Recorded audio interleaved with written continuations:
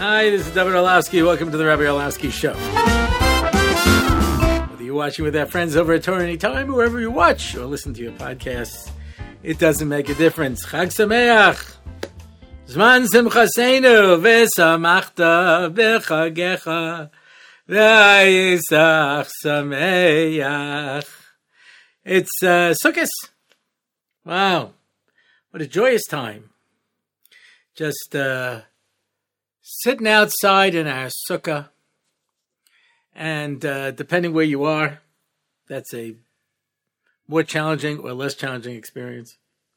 When I grew up in Long Island, and it was like this year where Sukkot was later, it was very cold.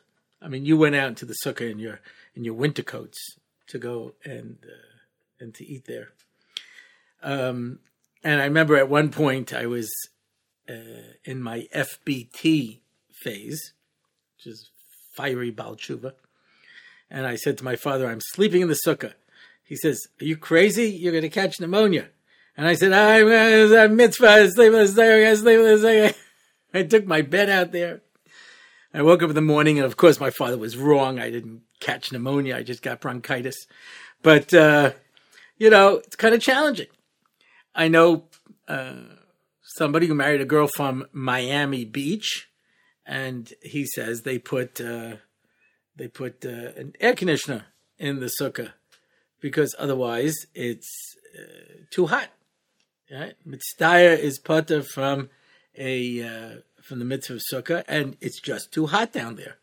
It's impossible. I know. I was in Miami in September once for a Shabbos. And I took a shower, got dressed, and I walked from the door of the house to the street, and I was soaked. It was so hot and so humid. It made you just hope for a hurricane to cool things off. But who knows? I tell the story that I once spoke in Boca. It was either September or October, in between Hurricane Ivan and Janine. It was just hurricane after hurricane. They just gotten the electricity back on in Boca. And I got up to speak, and I said, why do you people live here? And they said, what are you talking about? The weather. And November, they're right, is gorgeous. Yeah, January, it's terrific. I was in Phoenix, Arizona twice. Once in November and once in January. It's delightful. They tell me if you come there in the summertime, so people have to wear oven mitts when they have to drive because they can't even hold the wheel. I did a Shabbos in Palm Springs, California in August. It was 117 degrees. That's hot. So sometimes it's too hot, sometimes it's too cold, and Baruch Hashem, this time of year in Eretz Yisrael, it's usually what we call Sukkot weather. It's delightful, crisp and delicious, and you just love staying out there. When I build my own little sleeping sukkah, and it's terrific, because the wall is 10 tefachim high, has to be, otherwise it doesn't count as a makkah. I roll out a roll of schach and put my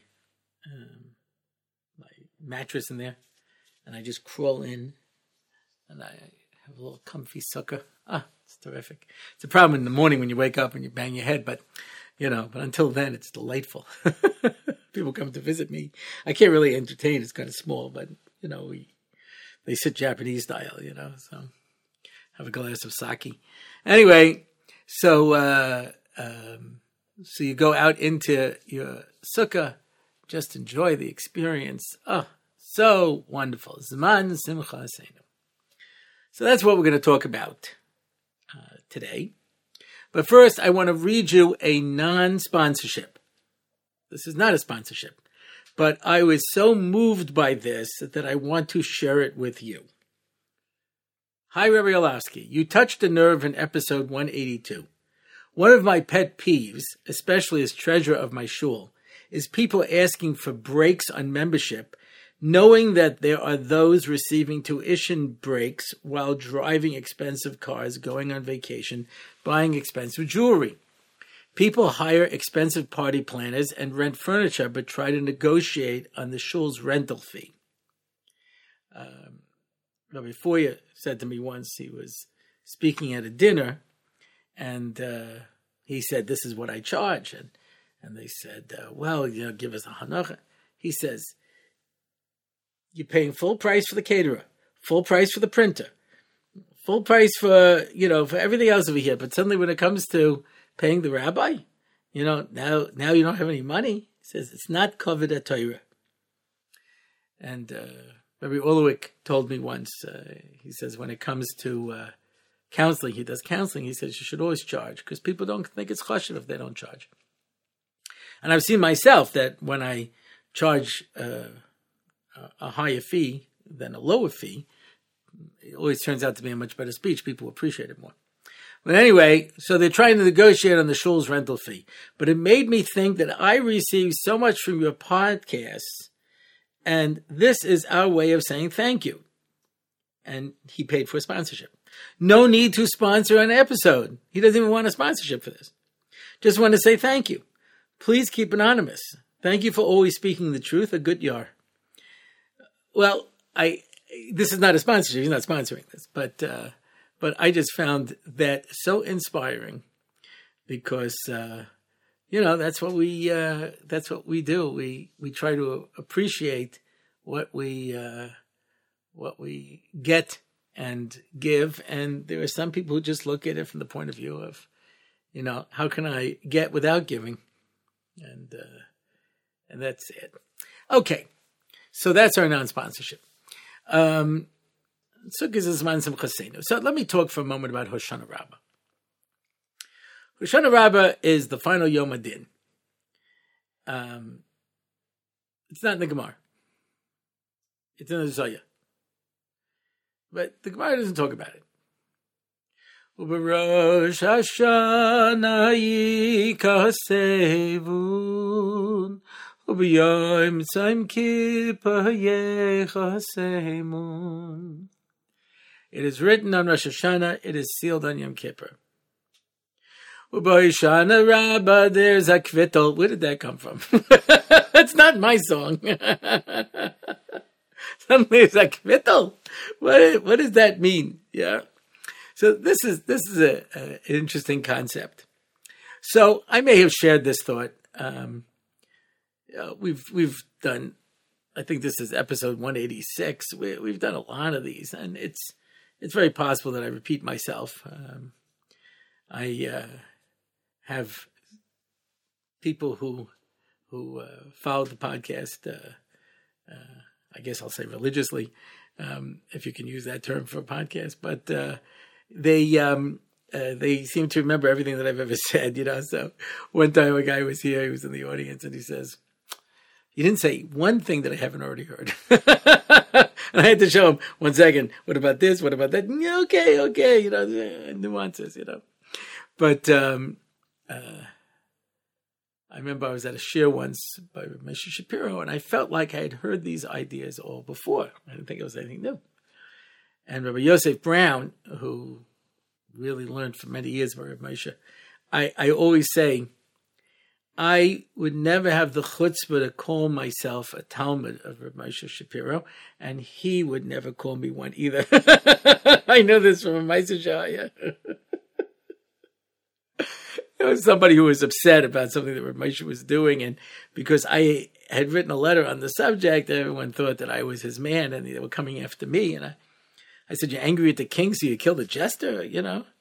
I said, "You really think that if Rabbi Moshe Shapiro wants to bring a message out to the world," he says, "Yeah, that guy sitting in the 4th row who doesn't really follow so much about what I'm saying, I want him to represent me." I said, he has Rosh Yeshiva, he's got doctors, lawyers, scientists who come to his shiurim. You think he was going to pick me? So I said this over to Reb Moshe, and he said, "Yeah, it's really pretty funny." That wasn't what I was going for, but, at least it confirmed how I felt. So, but Reb Yosef Brown, he he was the real deal. He managed sat so many years, but Rav Moshe. And I said to him, I said, I didn't feel like there was any chidushim here. And he said, a painter has only so many colors, but he can paint endless pictures with them. So yeah, there's a certain foundation of Yisodos, but he puts them together in different ways. So sometimes I bring in an idea in one context, but it's appropriate in another context as well. So I don't know if I've said this one before. A yeshiva bacher said to me during Av, it was Shabbos Mevorchen, Rosh Chodesh Elul, and he said to me, I'd like to go to sleep Erev Rosh Chodesh Elul and wake up after Simchas Torah.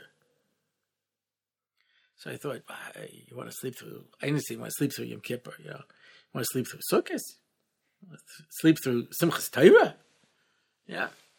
Yes. Because it's too much for me. It's too much pressure. So it's interesting. Rosh Hashanah is a pressure. It's din. It's din. You're being judged. You have to take a hard look at your life, your decisions. You have to present a defense and a reorganization plan for the coming year. Aseres Meitshuva. Okay, it's a lot of slichas. I can appreciate that. Yeah, pretty long. Have to get up early. Slichas.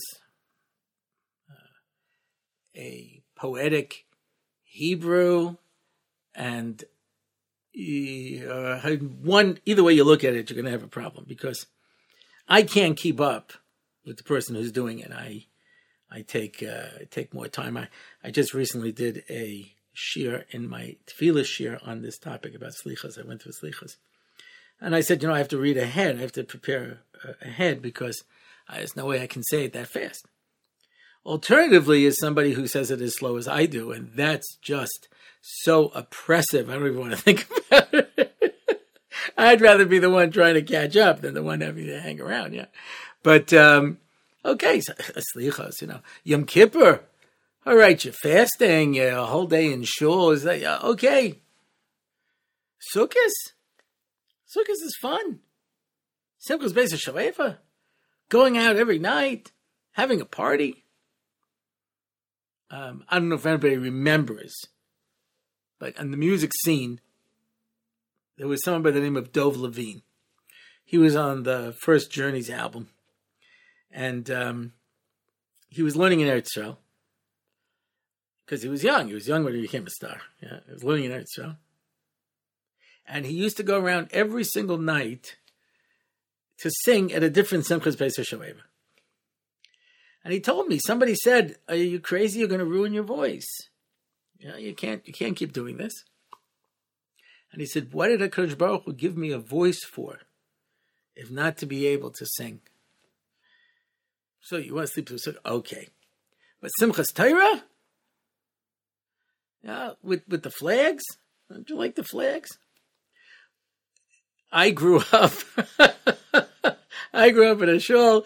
Simchas Torah, they used to give you candy apples. If you've never had the experience. Yeah, it's an apple. You put a stick in it, and you put this hard, cherry candy outside that hardens on it, and you take a bite out of it. I made it. I actually found a recipe, and I made it for my kids. And they tried to take a bite, and it was too hard, and it hurt their teeth. And I had a whole bunch of apples covered in a sugary substance that was hard with one bite in it.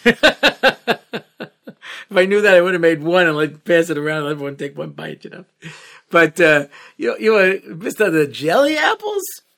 Gosh. And you figure for the average bacha, what could be more appealing than drinking? What an excuse to be able to drink, In America, I've been in places where Simchas Torah is basically Purim. There's drinking and shtick and all kinds of crazy things, It's one of the great things about living in Eretz Yisrael is that Simchas Torah and Shmini Atzeres are one day. So you have to have all the hakafis and then go into Tefillas Geshem and Yisker. It's like it's all the same day. You don't get to separate the religious stuff off and then just have the fun. You put it all together. Yeah. They don't want Simchas Torah. And I thought about it, and I understand why. There's a pressure. There's a lot of pressure. Rosh Hashanah, Aseres Beit Tshuva, Yom Kippur, even Elul. Elul! Yeah. I understand where the pressure is. A lot of pressure. Kadosh Baruch is going to judge me. Am I going to get forgiven? I'm going to be written in the book of life, the book of death. What's going to happen to me? Am I going to be a Rasha, tzaddik? What's going to happen? Mi ba'esh, mi ba'mayim. Yeah, all the terrible things that are going to possibly happen, all the judgments. I understand that's heavy.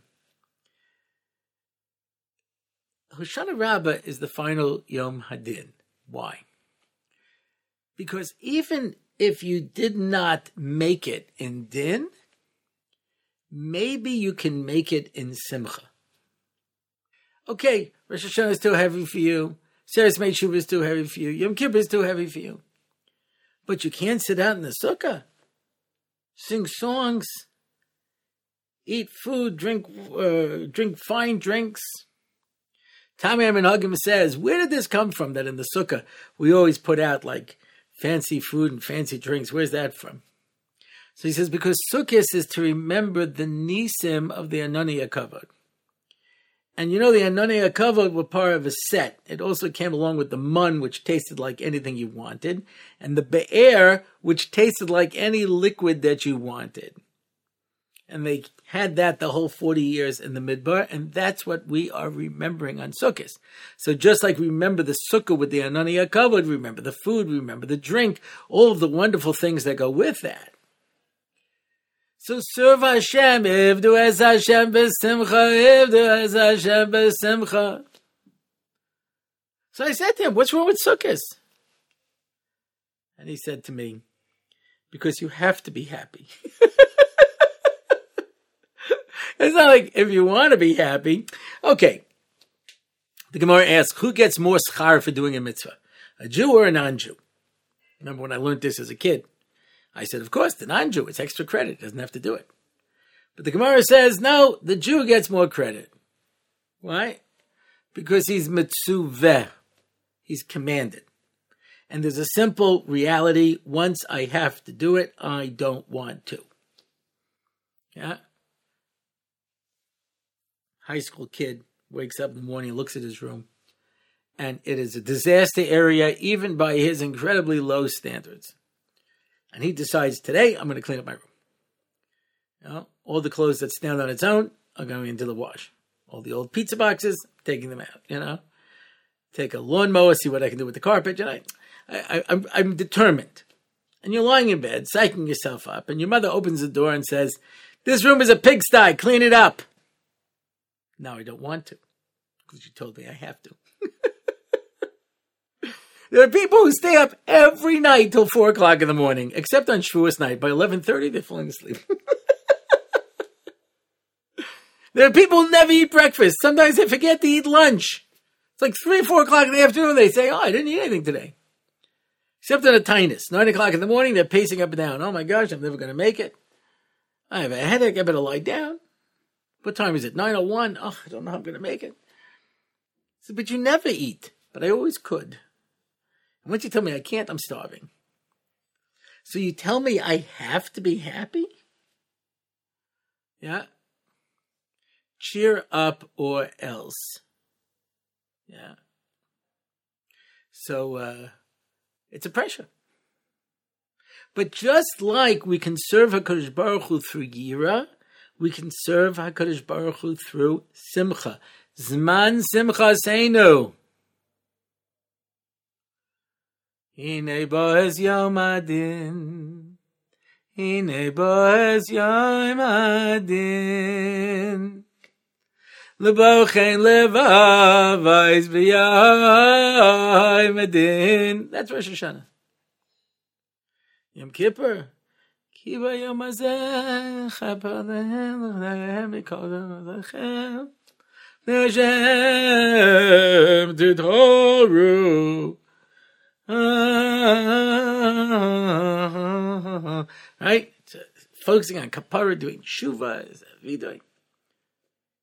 But I have to be happy? Even that's a pressure for some people. I don't want to have to do anything. I mentioned this in the past. Rabbi Center told me once, he says, the taiva of kids today, it's not to go out and do bad things. When I was growing up, people wanted to go out and do things that were wrong. He says, now they want to sit and binge watch TV shows and movies and never go anywhere. They're just sitting on their phone or whatever their device is and like this. Totally gone. Yeah.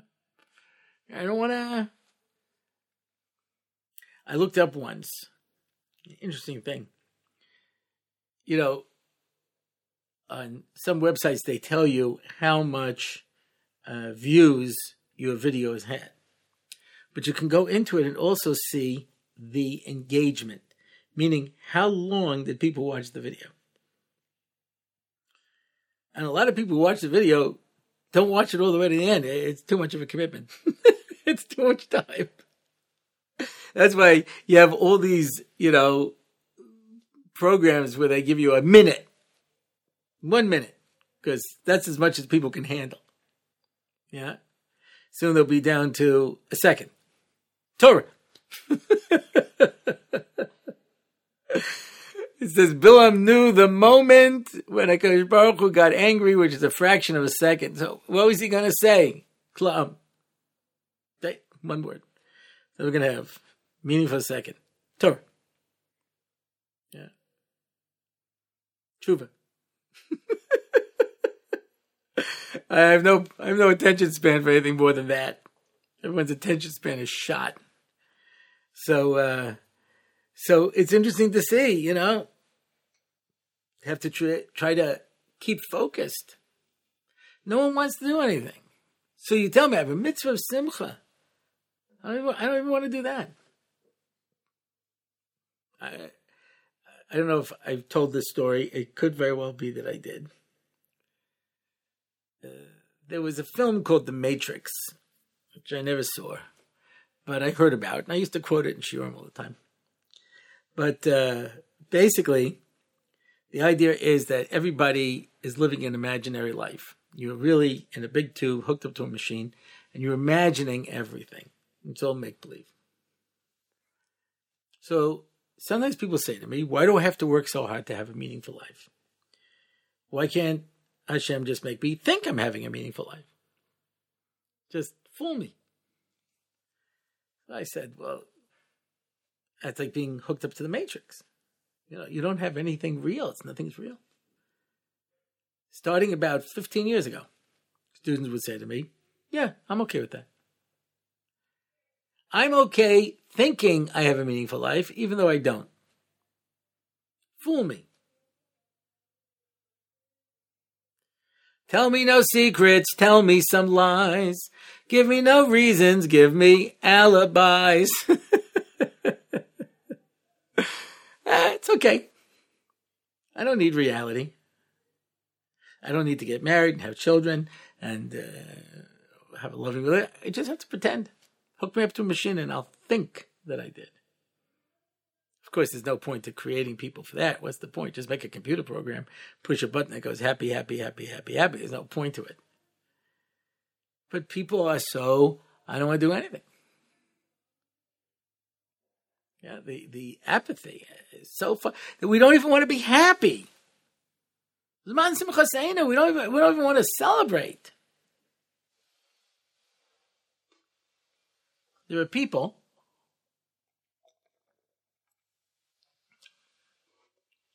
who consider it a big chore to have to go to a simcha.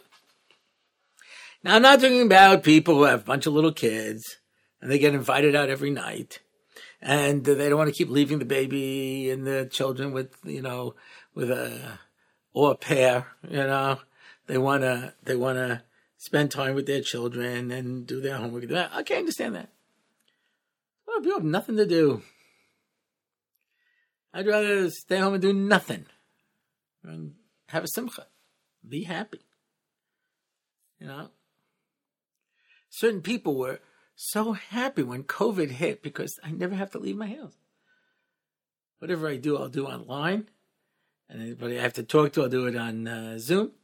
I don't have to go shopping, go online, buy whatever it is. They'll deliver it to my house, call up for the food. They'll bring it to my house. I don't have to do anything. Nothing.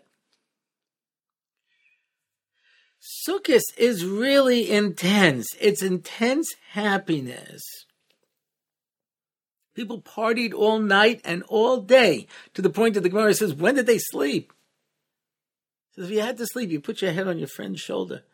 Chapta Drimmel, and you got back up. Kept dancing, celebrating, singing, enjoying, pleasure. Yeah, it is a pressure. And that's what the end of Sukkot, we have a final Yom HaDin. And we say, okay, maybe Din was too intense for you, and maybe Tshuva was too intense with you, but how about Simcha? Even that was too much for you? That's it. And that's what we have to do. We have to embrace the Simcha, because there's plenty of other ways of motivating people that are not so happy, not so positive. Samachta v'nei Hashem Elokecha. Be happy and celebrate and serve HaKadosh Baruch Hu that way. A secular Jewish businessman told me once, most Jews have never heard of Sheva Brachos, but they all know how to say Kaddish. Because the one thing we do well is mourn. That we Jews are good at, being miserable. That Simcha, that's much harder. So, let's go into Zman Simchasenu, and let's allow ourselves to live a little. Sing and dance, and eat and drink and celebrate, and fill ourselves with that wonderful sense of simcha that comes from being tachas kanfei Shechina inside of our sukkah. Ufros aleinu sukkah shleimecha.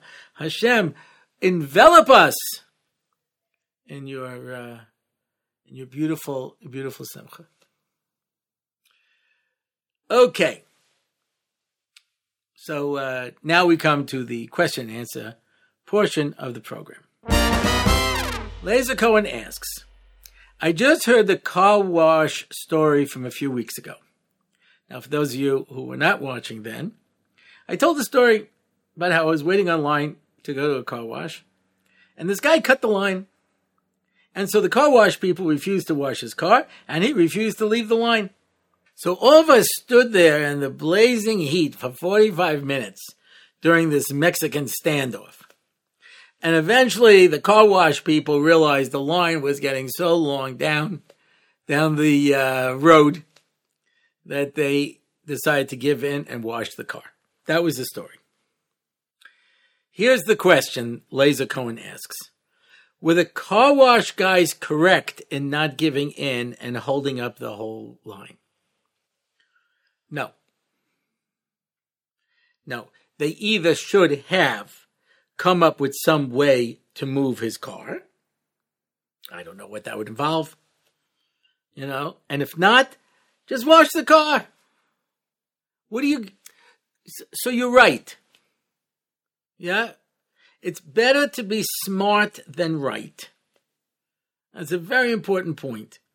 You should always embrace what is the best outcome as opposed to just sticking to your guns until you can say, okay, I was right.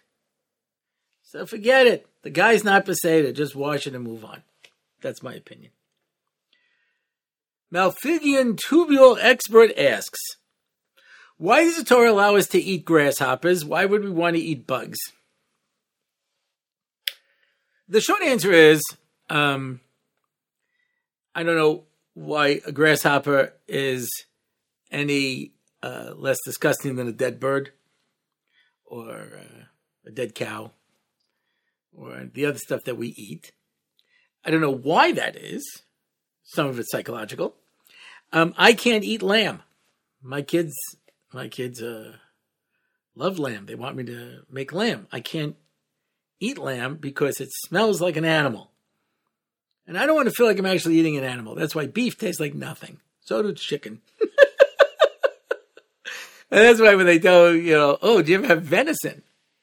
Which is deer, I said, why? He said, well, it has like a gamey taste. I said, that's what we call spoiled. It's a gamey taste. I remember Empire Chicken used to have an ad, never a gamey taste and never a stringy texture. So why would I want to eat something that tastes that way to start with? Yeah. Jackie Mason had a whole thing on brie, type of cheese, brie. And it says, he says, it's disgusting. It smells. It's terrible. People say you have to develop a taste. He says, why? I have to spend 6 months being nauseous to develop a taste? What for? Do you ever hear anyone say you have to develop a taste for potato chips? No, because they taste good. So that's me. I can't eat lamb. So if you ask me about grasshoppers, I'll tell you another thing. I can't eat tongue. I have a couple of kids that love tongue. I don't know why. Why is that I have no problem eating his liver, or other parts of the cow, but I don't know, the tongue, I don't feel comfortable eating something with taste buds. I feel like it's tasting me back. It's irrational. I'm not trying to justify it. I'm just telling you. So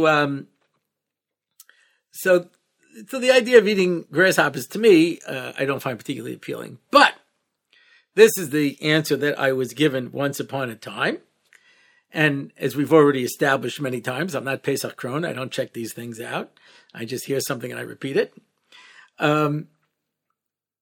Locusts eat an enormous amount of grain.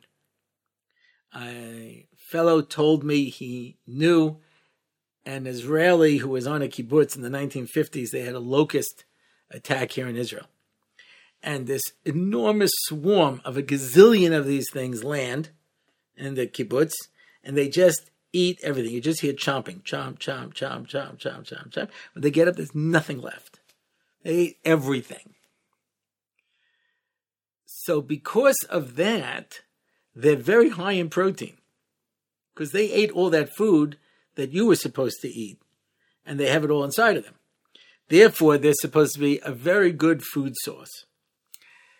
I've heard from people who say if you roast them with salt, they're crunchy and they're yummy, and I don't know. But it's the idea of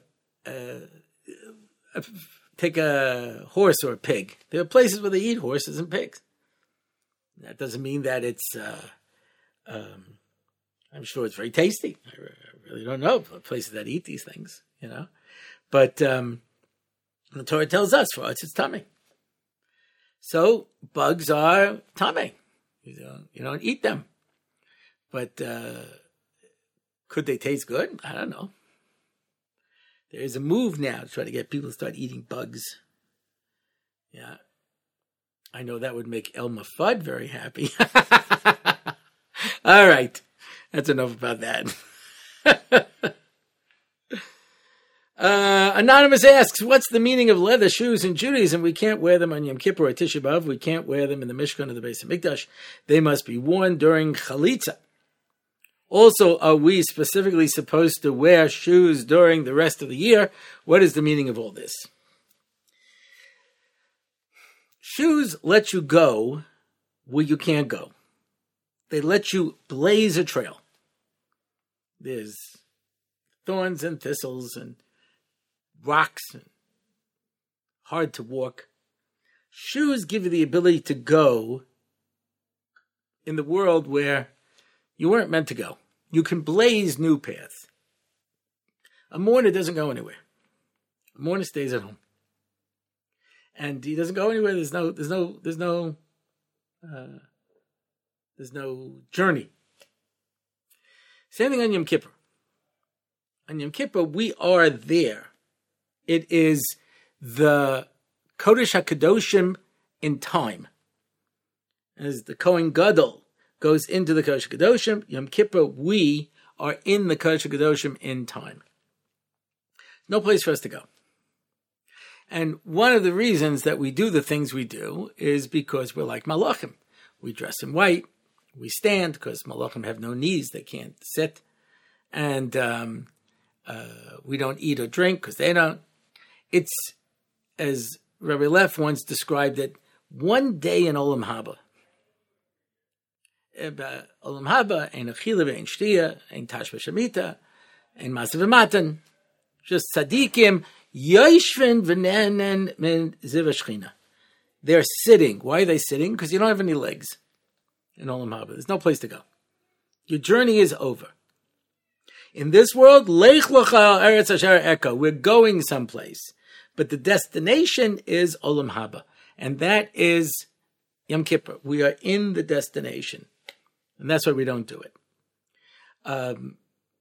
By Chalitza, we take off the shoe. Why? Because you don't want to complete your brother's journey. Your brother wanted to get married and have children. I'm asking you to complete that, and you refuse. So you take off your shoe. You refuse to finish the journey of your brother.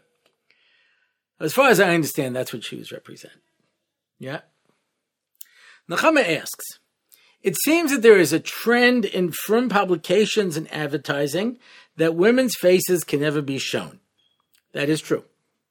Many women, including myself, find this to be demeaning, upsetting, and absurd. What are your opinions about this trend?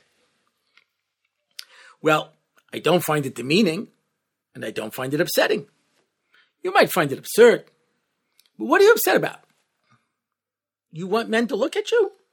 You're missing out? So you might say, well, it's absurd.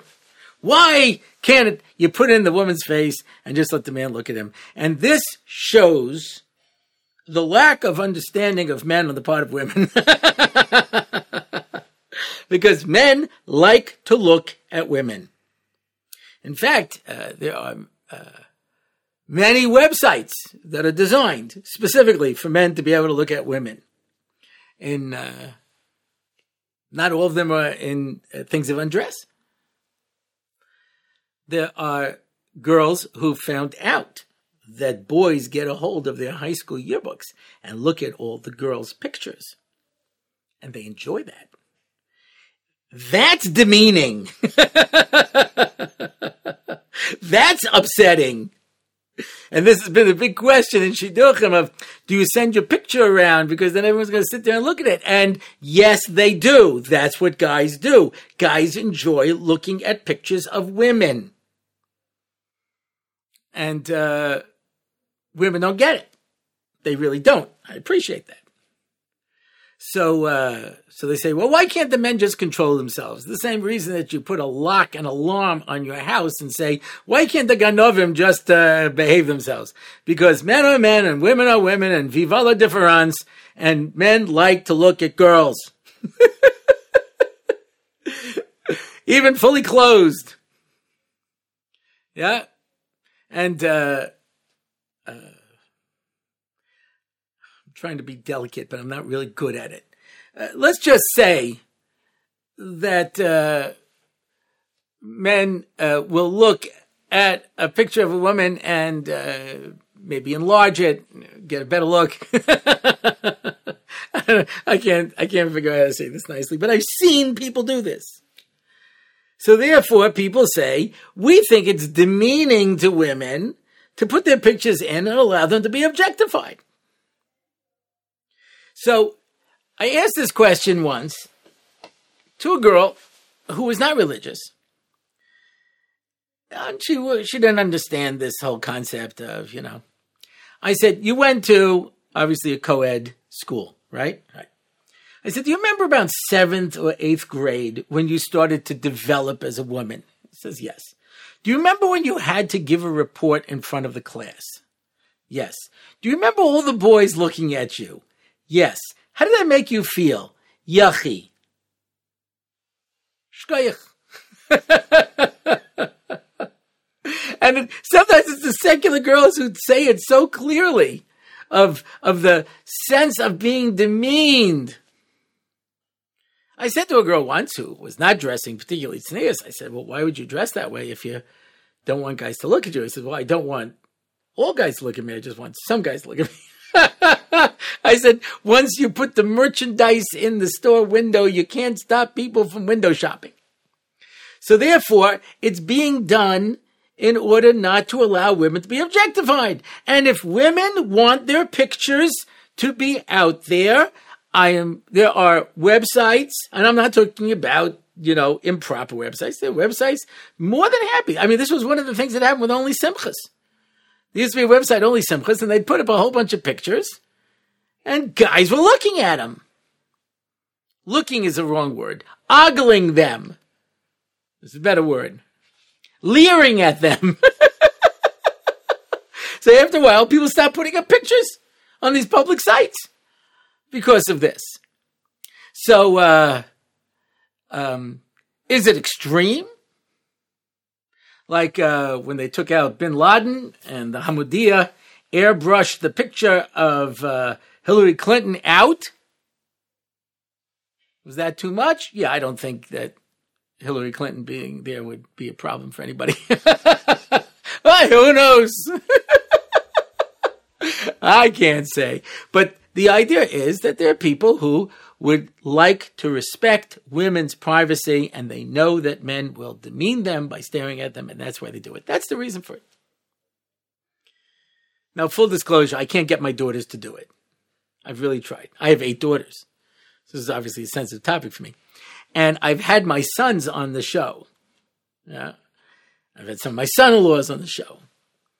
And, of course, my daughters will not come on. So I wanted for a Purim episode, I might as well just tell it to you because I don't think it's ever going to happen, I wanted to talk about this concept. It's in Israel, it's called Hadarat Nashim, where they remove women from the public sphere. And I want to have 3 of my daughters on to talk about it, wearing sheets.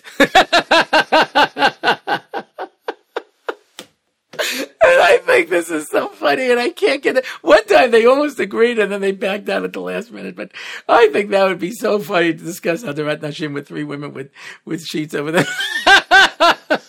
And my daughters are all very accomplished and are very involved and have, do a lot of important things. But it's absolutely fascinating. I mean, the idea seems to be so interesting. So anyway, that's the reason for it. Anyway, I see where you can consider it absurd. But I certainly don't find it demeaning, and I sure hope it's not upsetting, because it's coming from a positive place. It's to protect the dignity of women from prying eyes. Now, could there be that there are girls who are staring at my picture and demeaning me and objectifying me? Nah, not a chance. Yeah, but it is fun to pretend. All right. Zman Simchaseinu. A Chag Sameach. Yeah, everyone should have a wonderful, happy Yontif filled with joy and happiness, good food, good wine, good company. Here's to good friends, the start of something special. Yeah, because today it's going to be Sukkot. Yeah, I don't know if that's exactly how it goes, but you get the idea. Mirza Hashem, everyone should have a beautiful Chag Sameach. This is David Orlovsky, and this has been the Rabbi Orlovsky Show.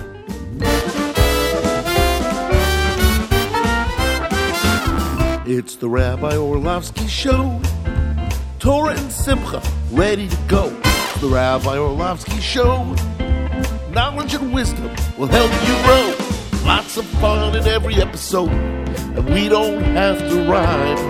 No, we don't. It's the Rabbi Orlovsky Show on RabbiOrlovsky.com. Torah anytime, YouTube and more. It's the Rabbi Orlovsky Show.